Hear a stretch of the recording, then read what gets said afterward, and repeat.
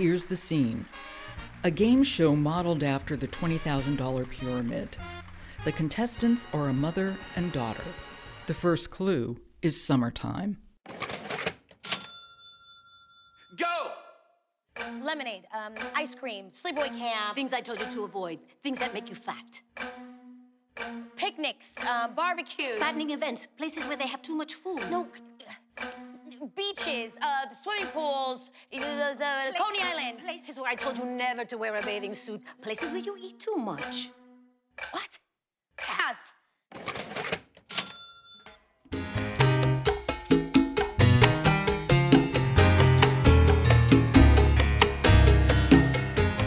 That's Gina Rodriguez as Alexis and Priscilla Lopez as her mother, in the opening scene of the recent film, Sleeping with the Fishes. It was written, produced, and directed by Nicole Gomez Fisher. And this is Artworks, the weekly podcast produced at the National Endowment for the Arts. I'm Josephine Reed. You may have seen Nicole Gomez Fisher, the actress, on 24, or Empire, or Frankie and Johnny Are Married. Or maybe you've seen her stand-up comedy when she was one of the original members of the Hot Tamales Live, or in her own one-woman show called Mixed. Or maybe you've heard the buzz about her indie film, Sleeping with the Fishes. It was an official entry in the Brooklyn Film Festival, and Nicole took home the award for Best New Director. Sleeping with the Fishes tells a familiar story with heart, humor, and flair. Here's the short version. Alexis is in L.A., across the country from her Puerto Rican Jewish family. Her husband has died in a way that made clear he had been cheating on her. She's left with a mountain of debt while her party planning business goes belly up. Her odd jobs to make ends meet are very odd indeed, the most benign requiring her to dress as a meatball hero to attract business to a sandwich joint. The death of a distant aunt propels Alexis back to the family's Brooklyn home, where her sister Kayla, played by Ana Ortiz, tries to help her pick up the pieces, while her formidable mother is determined to set Alexis straight and put her on a diet. P.S. Stephen Strait plays Alexis's charming Brooklyn love interest. As I said, it's a familiar story, but solid acting and light-hearted and smart dialogue moves it firmly out of cliché territory. Sleeping with the Fishes is Nicole Gomez Fisher's first film, and she produced it on a shoestring budget. When I spoke with her recently, I asked Nicole for the story behind the story of Sleeping with the Fishes.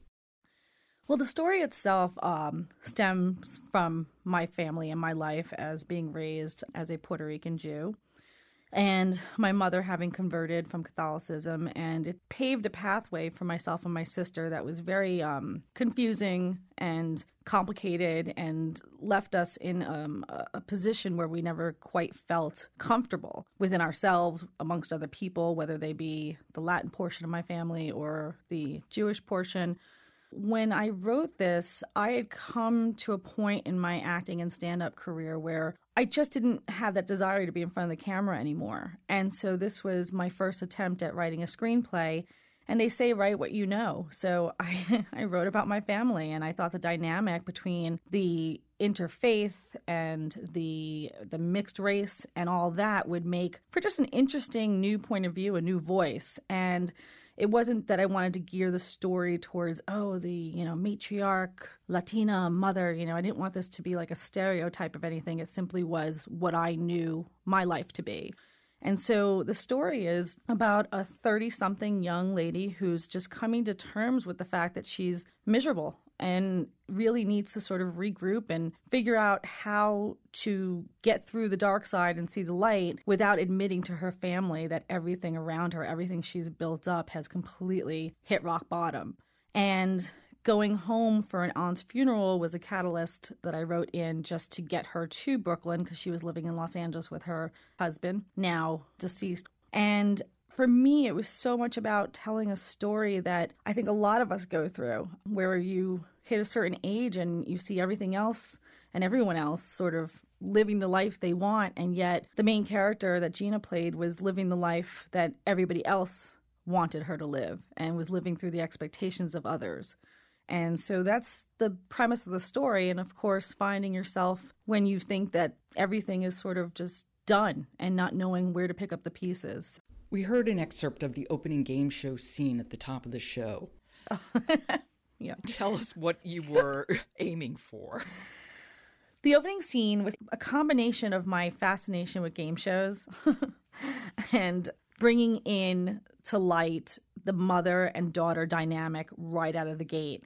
And I think the way it's set up, it's not only humorous, but it really sets up the audience within the first 3 minutes to know exactly who these two women are, how they relate or actually don't relate or communicate with each other. It was something that I had been told by other writers and other producers should have been placed elsewhere in the script. But I just really went with my gut, and I thought it was a good way to open, especially when I was shopping the script around, because you want to grab the reader's attention right away. And I thought it was a unique way to grab the attention, and it certainly got the pages turning, which was very helpful. And it so nails down the dynamic, and it's so true to life in general with anybody. And her mother is certainly a loving woman, but very critical. And I think the way Priscilla Lopez played that character was so interesting because she could have come across as mean, but you never thought that she was. Right. I'm glad you actually brought that up because, when you're writing something so close to home, it's very hard as a writer to censor yourself because you want to be able to tell the story you want to tell. But I also didn't want to hurt my family. So when Priscilla and I sat down, because Priscilla struggled for a little bit too, because she was like, but this is so mean, this is so cruel. And I said, but you have to understand from my point of view, it wasn't. To my mother, my real mother, anything she's ever done has always come from a place of love. But, you love the way you've been loved. And so with Priscilla, I said to her, don't think of it as cruel. Don't read into the actual words and just know that whatever comes out of your mouth come from a place of love.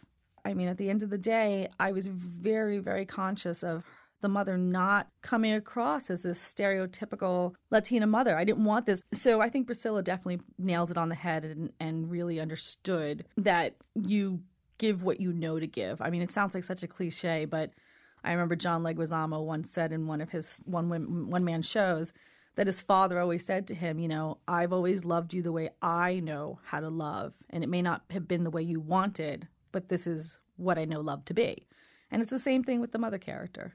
Now, how did your family respond to it? It's not strictly autobiographical, but it is loosely based on your family. How did they weigh in? My father was not worried at all because he knew I was going to paint a nice light on him. Because we have a very, very close dynamic. We're incredibly close as far as not just father-daughter, but friends. And so I think he just wanted to be as encouraging as possible and said, don't think about us. Just don't think about us. You go ahead and write what you want to write. And my mom actually said the same thing until she saw the first staged reading. And after that first staged reading, she was a little taken aback, to say the least, because I don't think she knew anything about what the story was going to be like or that it was going to be focused on a mother-daughter relationship. And it wasn't until the response and the feedback and the Q&A were so positive that I think my mom said, okay, you know what? As long as there's some sort of understanding or cushion within the script that people will be able to universally understand and relate, then I'm fine with it. So it was very touch and go, to be honest, because same thing with my sister, and none of this was intended to hurt feelings or to cross any barriers with my family. It was really just, again, a way for me to find my voice. But it was difficult during the writing phase because I would hold back on certain lines that I really knew would hit home because I was very concerned about doing anything that would shed a negative light on my entire family, but mostly my mother. But now that we're where we are now with the film, she couldn't be more proud. And I think she understands that this was just a way for me to express my voice and to get certain things off my chest. Saved a lot of money in therapy, that's for sure. I bet that's true. Didn't you film the entire film in Brooklyn? Yes, we shot 19 days altogether, 9 of which were out of my parents' house in Park Slope, and then a couple days out of my own house in Bay Ridge. Wow, 19 days. That seems like a really short amount of time. It's fast and furious, but when you have limited funds, you have to work with what you have. And I have to give so much credit to my crew because my crew was just so on top of their game. And, the cast, of course, was amazing to boot, but having a crew that you can rely on really helps things move smoothly and, avoiding going into overtime and all that other stuff. But yeah, 19 days was fast and furious. I'm really curious. Your resources were limited. So if we take something like the actors, for example, how did you go about finding the actors? And I'm assuming you couldn't really audition them together, so you really had to roll the dice that there would be chemistry. I know. It's really funny because this is one of those things that when we decided to go into production and I started raising the money for the film, everything just happened so quickly. And it just so happened that prior to doing this, I was an actress myself and a stand-up comedian. And one of my side jobs was working in a casting office just to help paper loads and run the camera for auditions. So I reached out to the gentleman, Sigdi Miguel, who was one of my casting directors, and said, I wrote this script and I'm just going to take a leap of faith. And if you think it's something that's worth putting some money up front, let me know. And if you're willing to cast it, please let me know. And we had to be, realistic based on our numbers as to who we could really reach out to. And like you said, it was difficult because a lot of them were offers only, meaning they didn't come in to audition.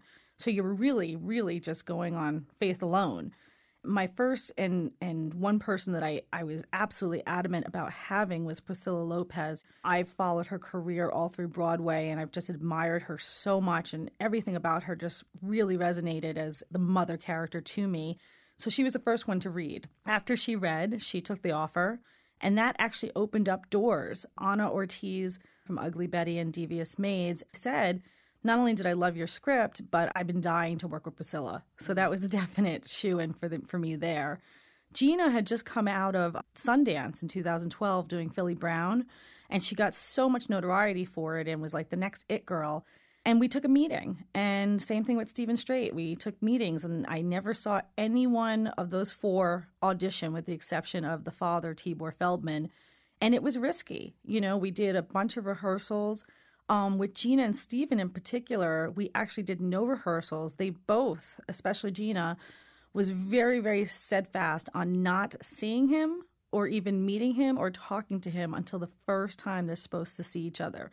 So when that moment happens and she gets out of the cab and she sees Stephen, at least from my point of view, it's pretty magical because there's this real instant sort of soft connection. And yes, during the breaks and during cuts and during changes of setups and so forth, everybody sort of got to know each other right then and there. And thank God. But, the chemistry was just instantaneous across the board. Do you think that your own background as an actor had an impact on you as a director? Yes. I have to say that having the experience of being on sets myself and having worked in television and film as an actor, I knew what worked for me. And I actually really appreciated directors that were almost coddling to a point and at the same time trustworthy. Like they understood that trusting your actors was very important and to not overly micromanage every step. And, as long as they were in frame, you were good. But that was probably the most fun part for me, was actually working one-on-one with the actors. It was my first time directing. And I just took all the knowledge and skills that I had taken from, my own personal experience. And also, having written the script, I was very clear on what I wanted from them. And so just sitting down and talking things through and letting them understand the psyche of each character individually was probably the best part of the whole journey. Here's a scene from the film. It's dinner time in the Fish household. Kayla has just informed her sister Alexis that she has accepted a job for her as a party planner. Oh. I thought we all discussed this already. Alexis needs stability, and party planning will not allow her the time she needs to get her life together. Whoa, whoa, whoa. Wait. Pause on you. When did we have a conversation about my life without me? I don't remember that. We're a family. We do it all the time. Maxita, don't you think it's time for you to move on from the parties, from the kiddie parties, and the raccoon costumes? For the 1 millionth time, Mom, Kung Fu Panda is a panda, not a freaking raccoon. Lexi, Right? come on, I just Lexi. need a little air, Dad. Did they perhaps come to a character with something you didn't see there or saw differently, but then you came around and said, oh, yeah, that really adds something. That gives it another dimension? Yeah, as a matter of fact, Gina did that a lot, as did Anna. I kept telling them, play, just play. This is not a story about World War II. It's just have fun with what you feel instinctively you can bring to this character, and don't overthink anything. I want you guys to improvise. I want you to feel free. Just stay within character. And Gina came up with some really brilliant moments that I never would have expected, nor did I guess, sort of plan out in my shot list. Gina brought so much vulnerability, which was not what I expected initially, not from her, but from the character. And so I thought that was really refreshing. And Anna just brought lots of fun and humor. When did you start acting? How old were you? Oh, good Lord. I started acting in 1996, and it was a whim. Oh God, I'm so going to age myself right now, but I was a media buyer for a company, and it was just mind-numbing for me, and I couldn't do it anymore. And so I studied as much as I could and got myself out there and connected with the right people. And I did that for a while, and then I moved out to LA in 2001. And I was out there for about 4 years, and I had some luck. But it was difficult because a lot of it, again, was so based on your weight and your look. And I already had enough, as you can tell from the film, issues with that. And so it was affecting me gravely, and that was my reasoning for coming back to New York. And thank God I did, because I met my husband the day I landed. Oh, in a bar. Fate. Yeah. Now, did you move from acting to stand-up comedy, or you were just doing both right from the beginning? No, I started as an actress. Yeah, that's what I thought. And what made you move to stand-up comedy? Truthfully, it was threefold. One, I really wanted to test myself and challenge myself and see if I could really do it. Two, it came from a place of just feeling like I had a voice and I could talk about what I wanted to talk about, because a lot of times, more than not, when you're scripted, you are really censored and can't say what you want. And it was such a freedom to be able to get up. And when people started laughing at my stuff, I was like, wow, all right, I guess I could do this. And the third one was exposure. I really wanted people to see me for me and not just casting breakdown, because I never really fit the bill, no matter how ethnic or unethnic I was supposed to be, whatever that means. But I was never quite visually what they wanted. And so to me, if they saw me on stage and they thought I was funny and likable and personable, that maybe they would see past just my looks and my weight or whatever. And so it was really a medium that I used for exposure to get into the right doors. And it certainly did help, and it worked, and it really became something I absolutely loved doing. But I hit a certain point where I was traveling and I was on the road, and kind of gets a little lonely, and you start questioning where you are in life. And again, going back to the story of Sleeping with the Fishes, it was just that journey. It was all part of that journey. You know, it strikes me as a very brave thing to be a stand-up comic. You're up there, you're alone on the stage, people laugh or they don't. The feedback is instantaneous. Mm-hmm. I've always been one of those people that I love to just jump in blind. It's not that I'm not cautious of certain things, but I really enjoy entertaining people. I really enjoy getting on stage and making people laugh. But there are times, I'm not going to say I think almost every stand-up comic, even the most seasoned ones, there's always that bit of nervousness. You don't know. Every audience is so different, and you have to sort of gear your material sometimes towards your location, what state you're playing in. Is this an older crowd, a younger crowd? It's really a good tool when you're trying to just sort of gauge material in general. So it kind of helps you figure out your demographic. But yeah, it's a scary, scary thing to do. But when you do get the laughs, you don't ever want to get off the stage. It's really like some euphoric kind of excitement and high that you get just from being in the front of hundreds of people and making them laugh, and knowing that whatever edge they had that day, maybe you've sort of relieved a little bit of that tension. And it's nerve-wracking across the board. This whole process has been nerve-wracking, but I really embraced stand-up comedy for a long time, and I just kind of got to a point where I was starting to feel like I needed new material. I started to feel like I was questioning who I was and what I wanted to really talk about, and so I wanted to break away. And when I wanted to break away, I never had the intentions of breaking away completely. I just wanted to come back to New York and find my roots, so to say, and sort of regroup. And when did you start writing for television? Television was the medium I wanted initially. I love half-hour comedy. So I wrote 2 original sitcoms. One is called This Is My Life, and the other one is called Hotel 112. And they're being shopped around right now. One big company in particular is really interested in Hotel 112, and I would love it if it all works out and we get to develop it together. So I started doing that as soon as I finished my very final draft of Sleeping with the Fishes, because I needed to just move on to another project or else I was going to spend forever just in the rewrite phase. Well, I'm really curious how writing for stand-up differs from writing for TV and how both of those differ from writing for narrative film. Obviously, they're all storytelling, but they're all very, very different medium. Oh, incredibly different. All 3 styles are different based on structure. So stand-up is very much the setup, punch, joke. You know, you're expecting that. But in the sitcom world, it's very much the same. I mean, you need that storyline as a setup versus a one-liner. And then, of course, you need that joke, and you need at least anywhere from like 3 to 5 per page, which is a lot harder than stand-up, where you can sort of ride the wave of laughter and almost improvise your way into another joke. Sitcom is very much based on acts and keeping the structure and the humor together. Plot, storyline, just like a screenplay, but again, doing something that's 35 pages versus 125 pages is substantially different. So you have to draw out the story and make sure that there's a real fine through line, especially when it comes to screenplay.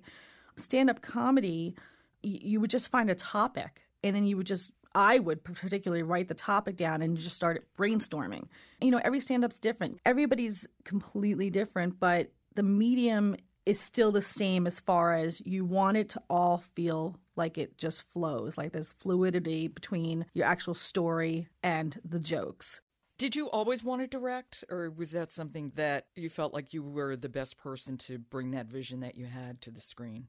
Interestingly enough, I did not want to direct. I was so caught up in the financing of the film that I was so overwhelmed by just that the thought of actually putting myself on as director was daunting and scary. But when we looked over our budget, it was clear we weren't going to find anybody because we didn't have the money to pay someone. So my casting director sat me down and said, listen, this is your story. Why would you want anybody else to direct this? You are the person. This is your story. It's your writing. Even if it wasn't based loosely on your family, it's still your word, your vision. Take advantage, because once you get to the studio level, you'll have no say. So I thought about it, and I kept thinking, how can I raise money to hire somebody? Because I was just really scared. Then I thought, you know what? Just, again, go in blind, jump in, see what happens. You know, I mean, you never want to put yourself in without any sort of guidance because you're dealing with other people's finances and money. But at the same time, I am so glad I did, because it was exactly what I think. When I say this is going to sound not that I was meant to be the director of this project, but it was, like I said earlier, one of my most favorite parts of the whole process was trusting in myself and having these amazing actors, some Tony winners, Tony nominees, and TV people, and they trusted in me. They trusted in me. They listened to me. They allowed me to guide them. And so I am so happy that I did not try to raise the money to fit in a different director. And I'm really glad that I went forward, because now for myself and my future, I want to be packaged as a writer, director, and producer. I don't want to just be the writer. I want to have hopefully a little bit more control if possible. You premiered Sleeping with the Fishes at the Brooklyn Film Festival, where you won your first award for Best New Director, but it wasn't your last. Correct. I also just recently, this past August, won Best Director at the Imagen Awards out in Los Angeles, which is an award ceremony that's geared towards Latinos and showing their work out to the general public. And it was started by Helen Hernandez and Norman Lear. And I took home Best Director, which was very exciting. Tell me that whole experience about premiering a film at the Brooklyn Film Festival. The Brooklyn Film Festival was everything I wanted it to be. You know, Brooklyn's my hometown, and that's where I wanted it to be. And it felt so right to be there. And the actual festival directors were just warm and welcoming and excited for me as well as for my team. And, you know, this was the first time we had actually shown it to a general audience. Of course, being from Brooklyn, half the audience was made up of my friends and family. But just to have that as your first real exposure and to have that kind of support was really special. Well, the film premiered last year. How are different audiences responding to it? It's interesting. We toured for a year. I say toured. We did the festival circuit for a year, the first one being the Brooklyn Film Festival. The follow-up to that was the San Francisco Jewish Film Festival. And here we had just come from this forum that was very comfortable and warm and family-oriented and, safe. And then all of a sudden, here I was in San Fran, and we're looking at this line of 500 people that, in my mind, initially was not the demographic I thought would really enjoy the film. It was a much older group. And I have to tell you that it was probably one of the best responses we had, because I think just the age alone, people just understood. They'd been there. They could relate to it. And from there, we were at the main Jewish Film Festival. We were at the St. Louis International, which has nothing to do with Jewish or Latino. And the response there was great. We've been around the whole gamut. And we are picked up by HBO. So we're doing pretty well getting it out there. And to have this much exposure at this point it's just been overwhelming. Even though we've been chosen for Latino film festivals as well as Jewish film festivals, I would hope that people walk away from this just seeing the story.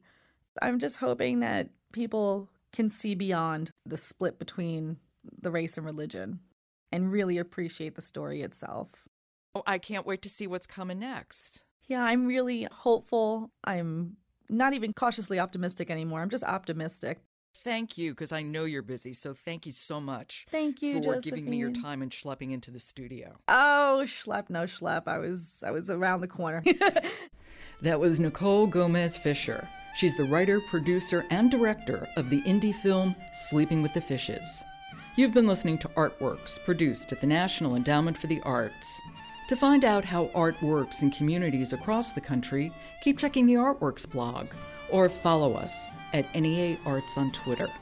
For the National Endowment for the Arts, I'm Josephine Reed. Thanks for listening.